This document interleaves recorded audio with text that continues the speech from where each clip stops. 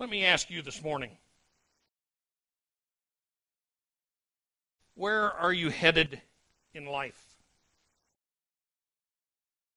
What direction? What destination? What road have you set out to travel with your life? And let me include this. Will it take you where you want to go? Or someplace you'd rather not be? What road are you headed down in your life? Psalm 1 forms a road map of sort. It highlights the right road and the wrong road, a right road and a wrong road for all of us traversing this thing we call life. Given the condition of the world today, it would be good to take a look at this, wouldn't it? The events in our world today, how would you describe them? Tumultuous? Troubled? Terrible? Police officers murdered in the street. Police officers themselves killing people for little or no reason. Nightclubs turn into Islamic killing fields. Terrorists on street corners in France and Germany and right here in the United States.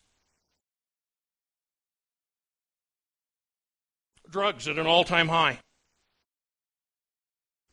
Pot legalized in our own state.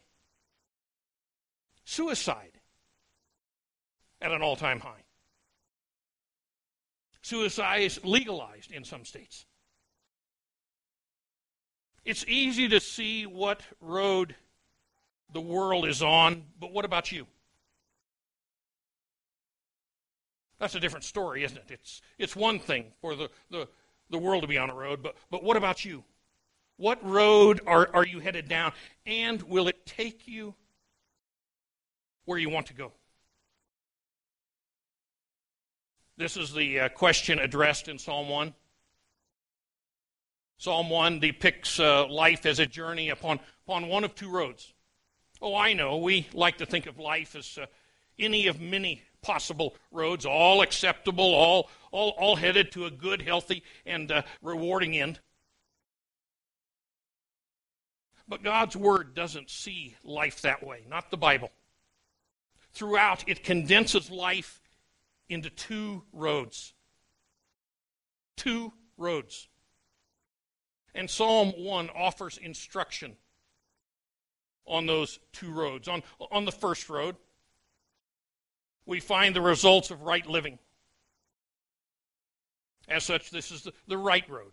Look at verses 1 through 3.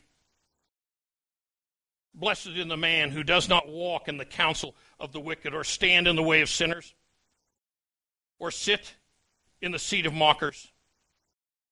But his delight is in the law of the Lord, and on his law he meditates day and night. He is like a tree planted by streams of waters, which yields its fruit in season, and whose leaf does not wither. Whatever he does prospers. The right road, according to the psalmist, rejects certain things, it accepts certain things, and as a result, it reaps the benefits. What this person rejects and what is insisted on form two sides of a coin. That coin being what counsel guides a person's life. Are you concerned with the counsel you receive? The advice, the instruction? Have you ever even thought about it? What's being fed into your life? The influences that determine how you come at life.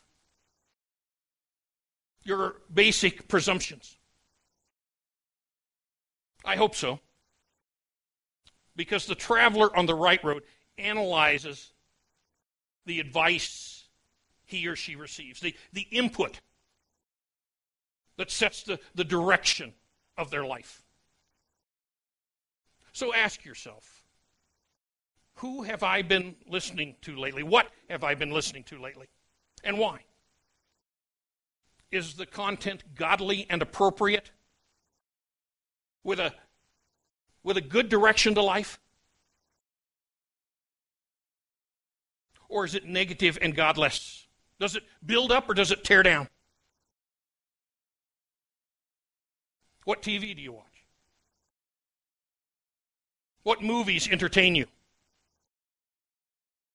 What news programs feed you the information that you factor into life? Your friends, where do they live? Where do they go for counsel? And what influence do they exact on you?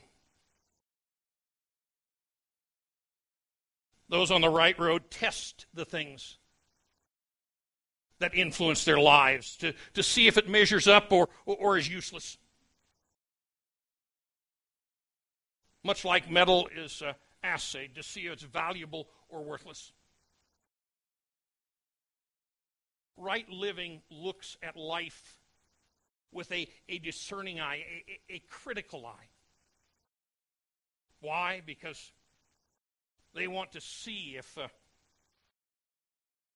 the direction that is set by this way of life is appropriate, if it's godly or not. The right road of life analyzes the yeas and nays to life, things that are right and things that are wrong, things that are beneficial and things that are destructive. In fact, Christianity is often faulted for being a system of do's and don'ts, isn't it? Of wide roads and narrow roads. One day someone said to me, why doesn't Christianity let people live their own lives? Why is it always pushing this or that? Why is this acceptable and not that not? Why can't Christians just leave people alone to live their own lives? This is what I refer to as the yeas and nays. It's one of the more common faults thrown at Christianity. Fact is, though, if people think it through, any lifestyle is full of yeas and nays. Every social subgroup has things that are acceptable and things that are not acceptable to the group. Things that they like and things that they don't like. Even the most lawless of lifestyles have their own set of rules. And you abide by those rules. So it's not a question of yeas and nays, but a question of which yeas and nays set the direction for our lives. Right living tests the counsel it receives. It listens to what it's being told. Hear that again. Right living listens to what is being told critically, thinking through what's being said. I read about a man who approached a speaker after the speaker was through one day, and he says, "You Christians are all brainwashed." The speaker looked at him and replied, "I think we're all brainwashed to a degree. The important thing is that we Christians choose what we want to wash our brains with." Good response, huh? With that in mind, let me ask you, are you a person who consciously chooses what he or she believes? Do you critically look at your own worldview and analyze whether it's right or whether it's wrong? Or do you simply accept what's being fed to you by the world around you, your friends, the news, Hollywood? Oh, it sounded like a good idea at the time. When was the last time you heard that, huh? And what preceded it? Nothing good, I'll bet. And yet, people proceed through life without much real thought as to what they're doing and why. Usually decisions are made based on that very fact, what feels good at the time.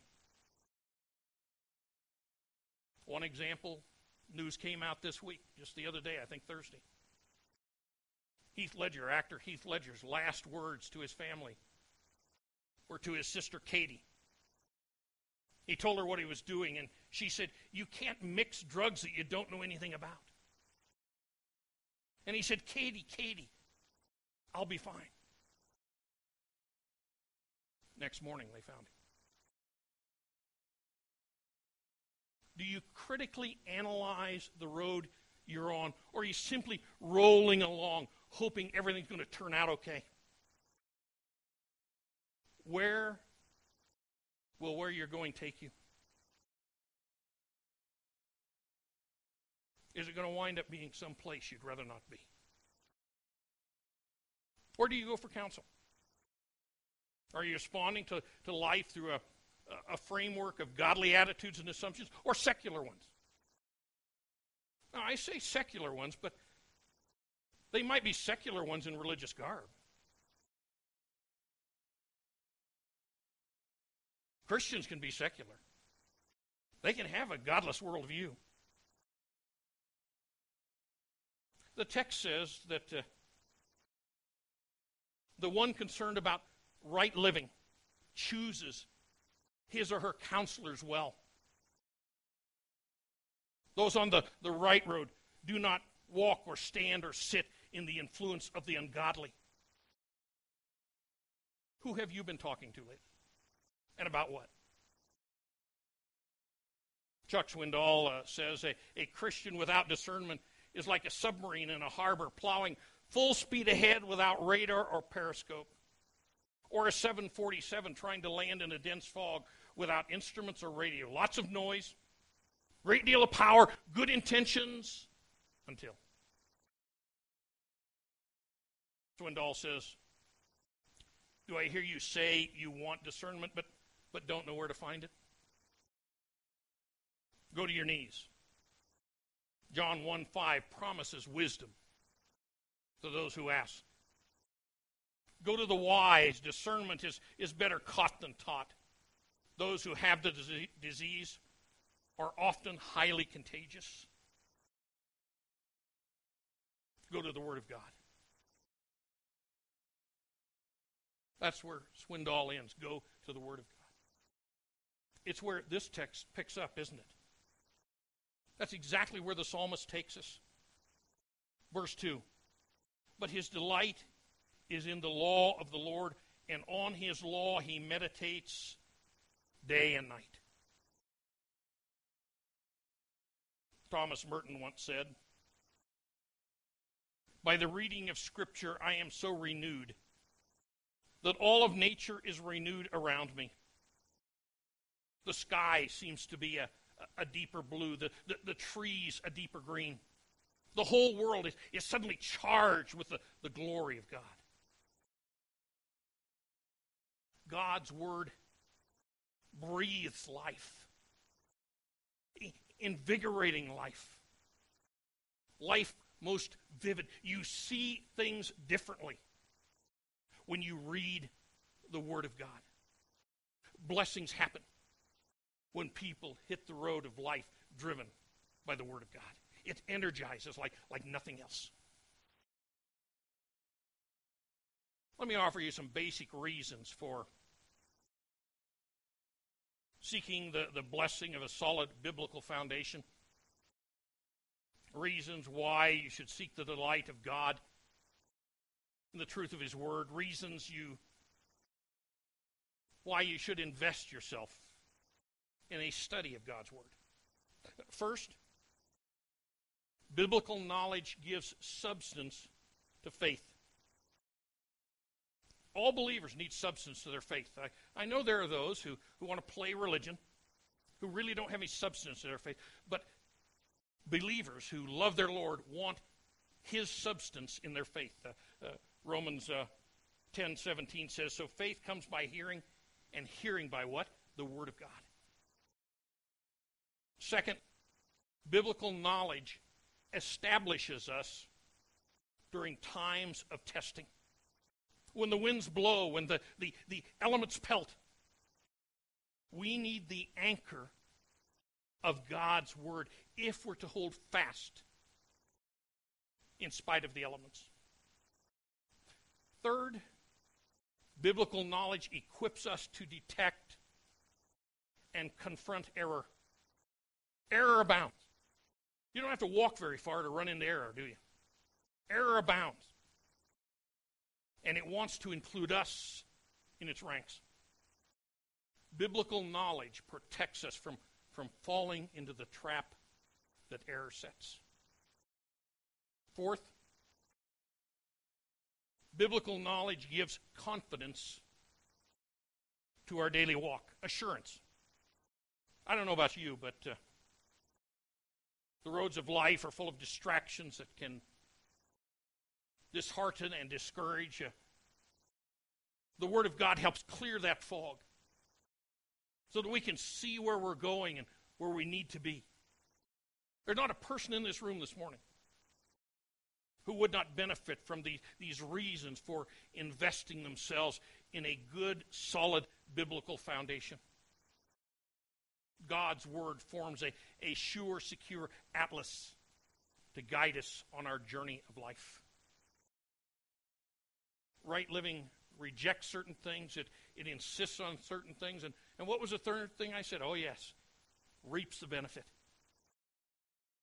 Blessings are the result of right living. Verse 3 puts it in poetic form. He is like a tree planted by streams of water, which yields its fruit in season, and whose leaf does not wither. Whatever he does prospers. A poetic description, of a tree, tells us that right living gives both endurance and fruit. Or in case you missed it, it's spelled out in the next sentences, isn't it? Whatever he does prospers. It brings us a prosperous life. Now don't derail here. Prosperity has nothing to do with fame or health or wealth or any of the other things that rank so high in our world today. Nor does it have anything to do with the faith movement, the gospel of prosperity. It's not what's taught by people like Benny Hinn or Joel Osteen or Joyce Myers, who preach that God wants you to be prosperous. He wants you to be healthy. He wants you to be wealthy. He wants you to be wise. What a horrible heresy this is that these people promote in the guise of Christianity. To prosper corresponds to yield its fruit in season. Fruit, yes, fruit like Paul spells out in Galatians, the fruit of the Spirit, 5:22. But the fruit of the Spirit is love, joy, peace, patience, gentleness, goodness, faithfulness, gentleness, and self-control. Did I say it out of order? Against such things there is no law. Those who belong to Christ Jesus have crucified the sinful nature with its passions and desires. Why would Paul say that there? Because if you look at the previous paragraph, it spells out all of this sinful nature. Since we live by the Spirit, let us keep step with the Spirit. Step with the Spirit. Where are you walking? What road are you traveling? A road filled with the fruit of the Spirit? Yes, being prosperous, as the Bible talks about, has nothing to do with the things that the world finds so seductive. Instead, spiritual prosperity involves intangibles like love and joy and peace, blessings that only the Lord can give. Real blessings that are going to accompany you right through the pearly gates, while everything else is going to be left behind. Every bit of it is going to be left behind. The first road of Psalm 1, blessed are the results of right living. Blessed are those who travel life as God intended it to be traveled. The second road of life heads out in the other direction. And it details the consequences of unright living. As such, this is the wrong road. Verse 4 continues with the ominous words, "Not so the wicked." They're like chaff that the wind blows away. Therefore the wicked will not stand in the judgment, nor sinners in the assembly of the righteous. It says, "Not so the wicked." How somber that sounds, doesn't it? Especially when compared with the opening words of the previous stanza. Blessed is the man, not so the wicked. You see the contrast? How radical it is. It's an antithesis. Things that are so opposite, they can't be mixed. Blessedness and wickedness. Two total opposites. Two opposing paths to life. Wickedness. How would you describe someone who is wicked? Adolf Hitler? Saddam Hussein? Judas? Well, wickedness as presented in Psalm 1 is not so extreme. Wickedness as presented here is more common, more everyday. Wickedness like your next door neighbor,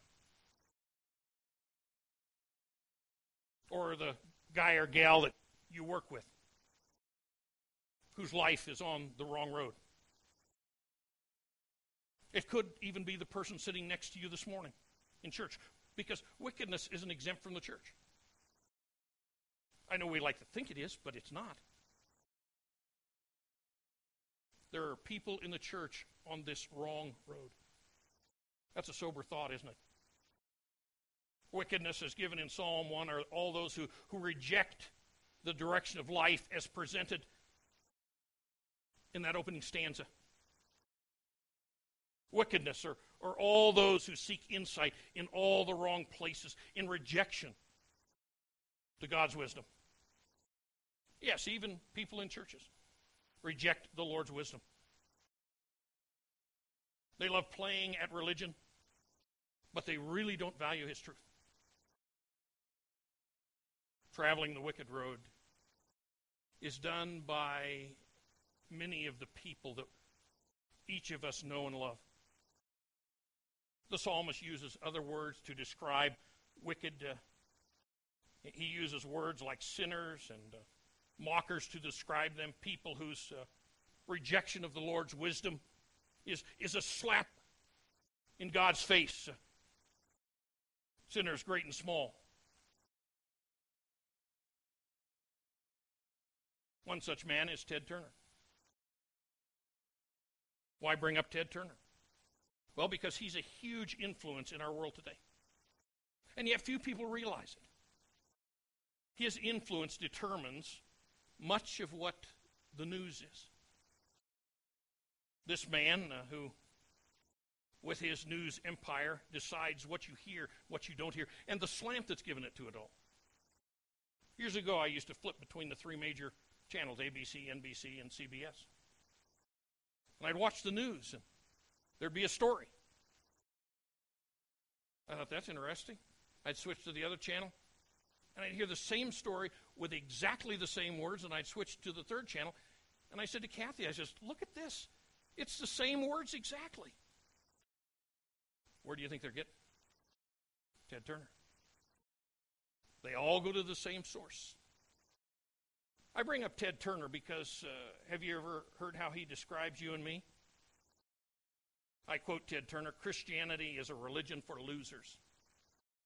That's you and me. Where do you get your news? What information base sets your outlook on the world? And what does it do as it sets the direction of your life? The two roads of life according to Psalm 1. These are them. One in the wisdom of God and one that originates in natural wisdom. One that is supernatural. And one that objects to the truth of God's word. One that seeks life God's way, and one that seeks life its own way. One that cherishes God's way and God's wisdom, and one that rejects God's way and mocks those that do.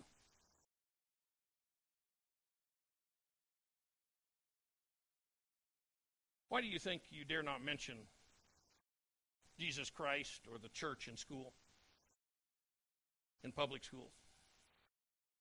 Why do you think it's against the rules in school to pray? And then look at what else has been happening. Now they're teaching Islam. Christianity is wrong, but Islam is all right. Do you know they're teaching Islam in our schools? Figure that out. 108 years ago, December 28, 1908, at 5:20 a.m., an earthquake struck and destroyed the extraordinarily beautiful city of Messina, Italy. Totals compiled 75,000 dead. It's ranked as number 10 deadliest earthquake in human history. Oddly enough, in the weeks before this terrible earthquake, the people of Messina had decided to place themselves at odds with God. They drew a line and they separated themselves from godliness. These rejections of God were expressed in a series of public proclamations against Christ and against his principles. 3 days prior to this earthquake, the Christmas edition of the local newspaper promoted these resolutions and actually dared God Almighty to make himself known by sending an earthquake.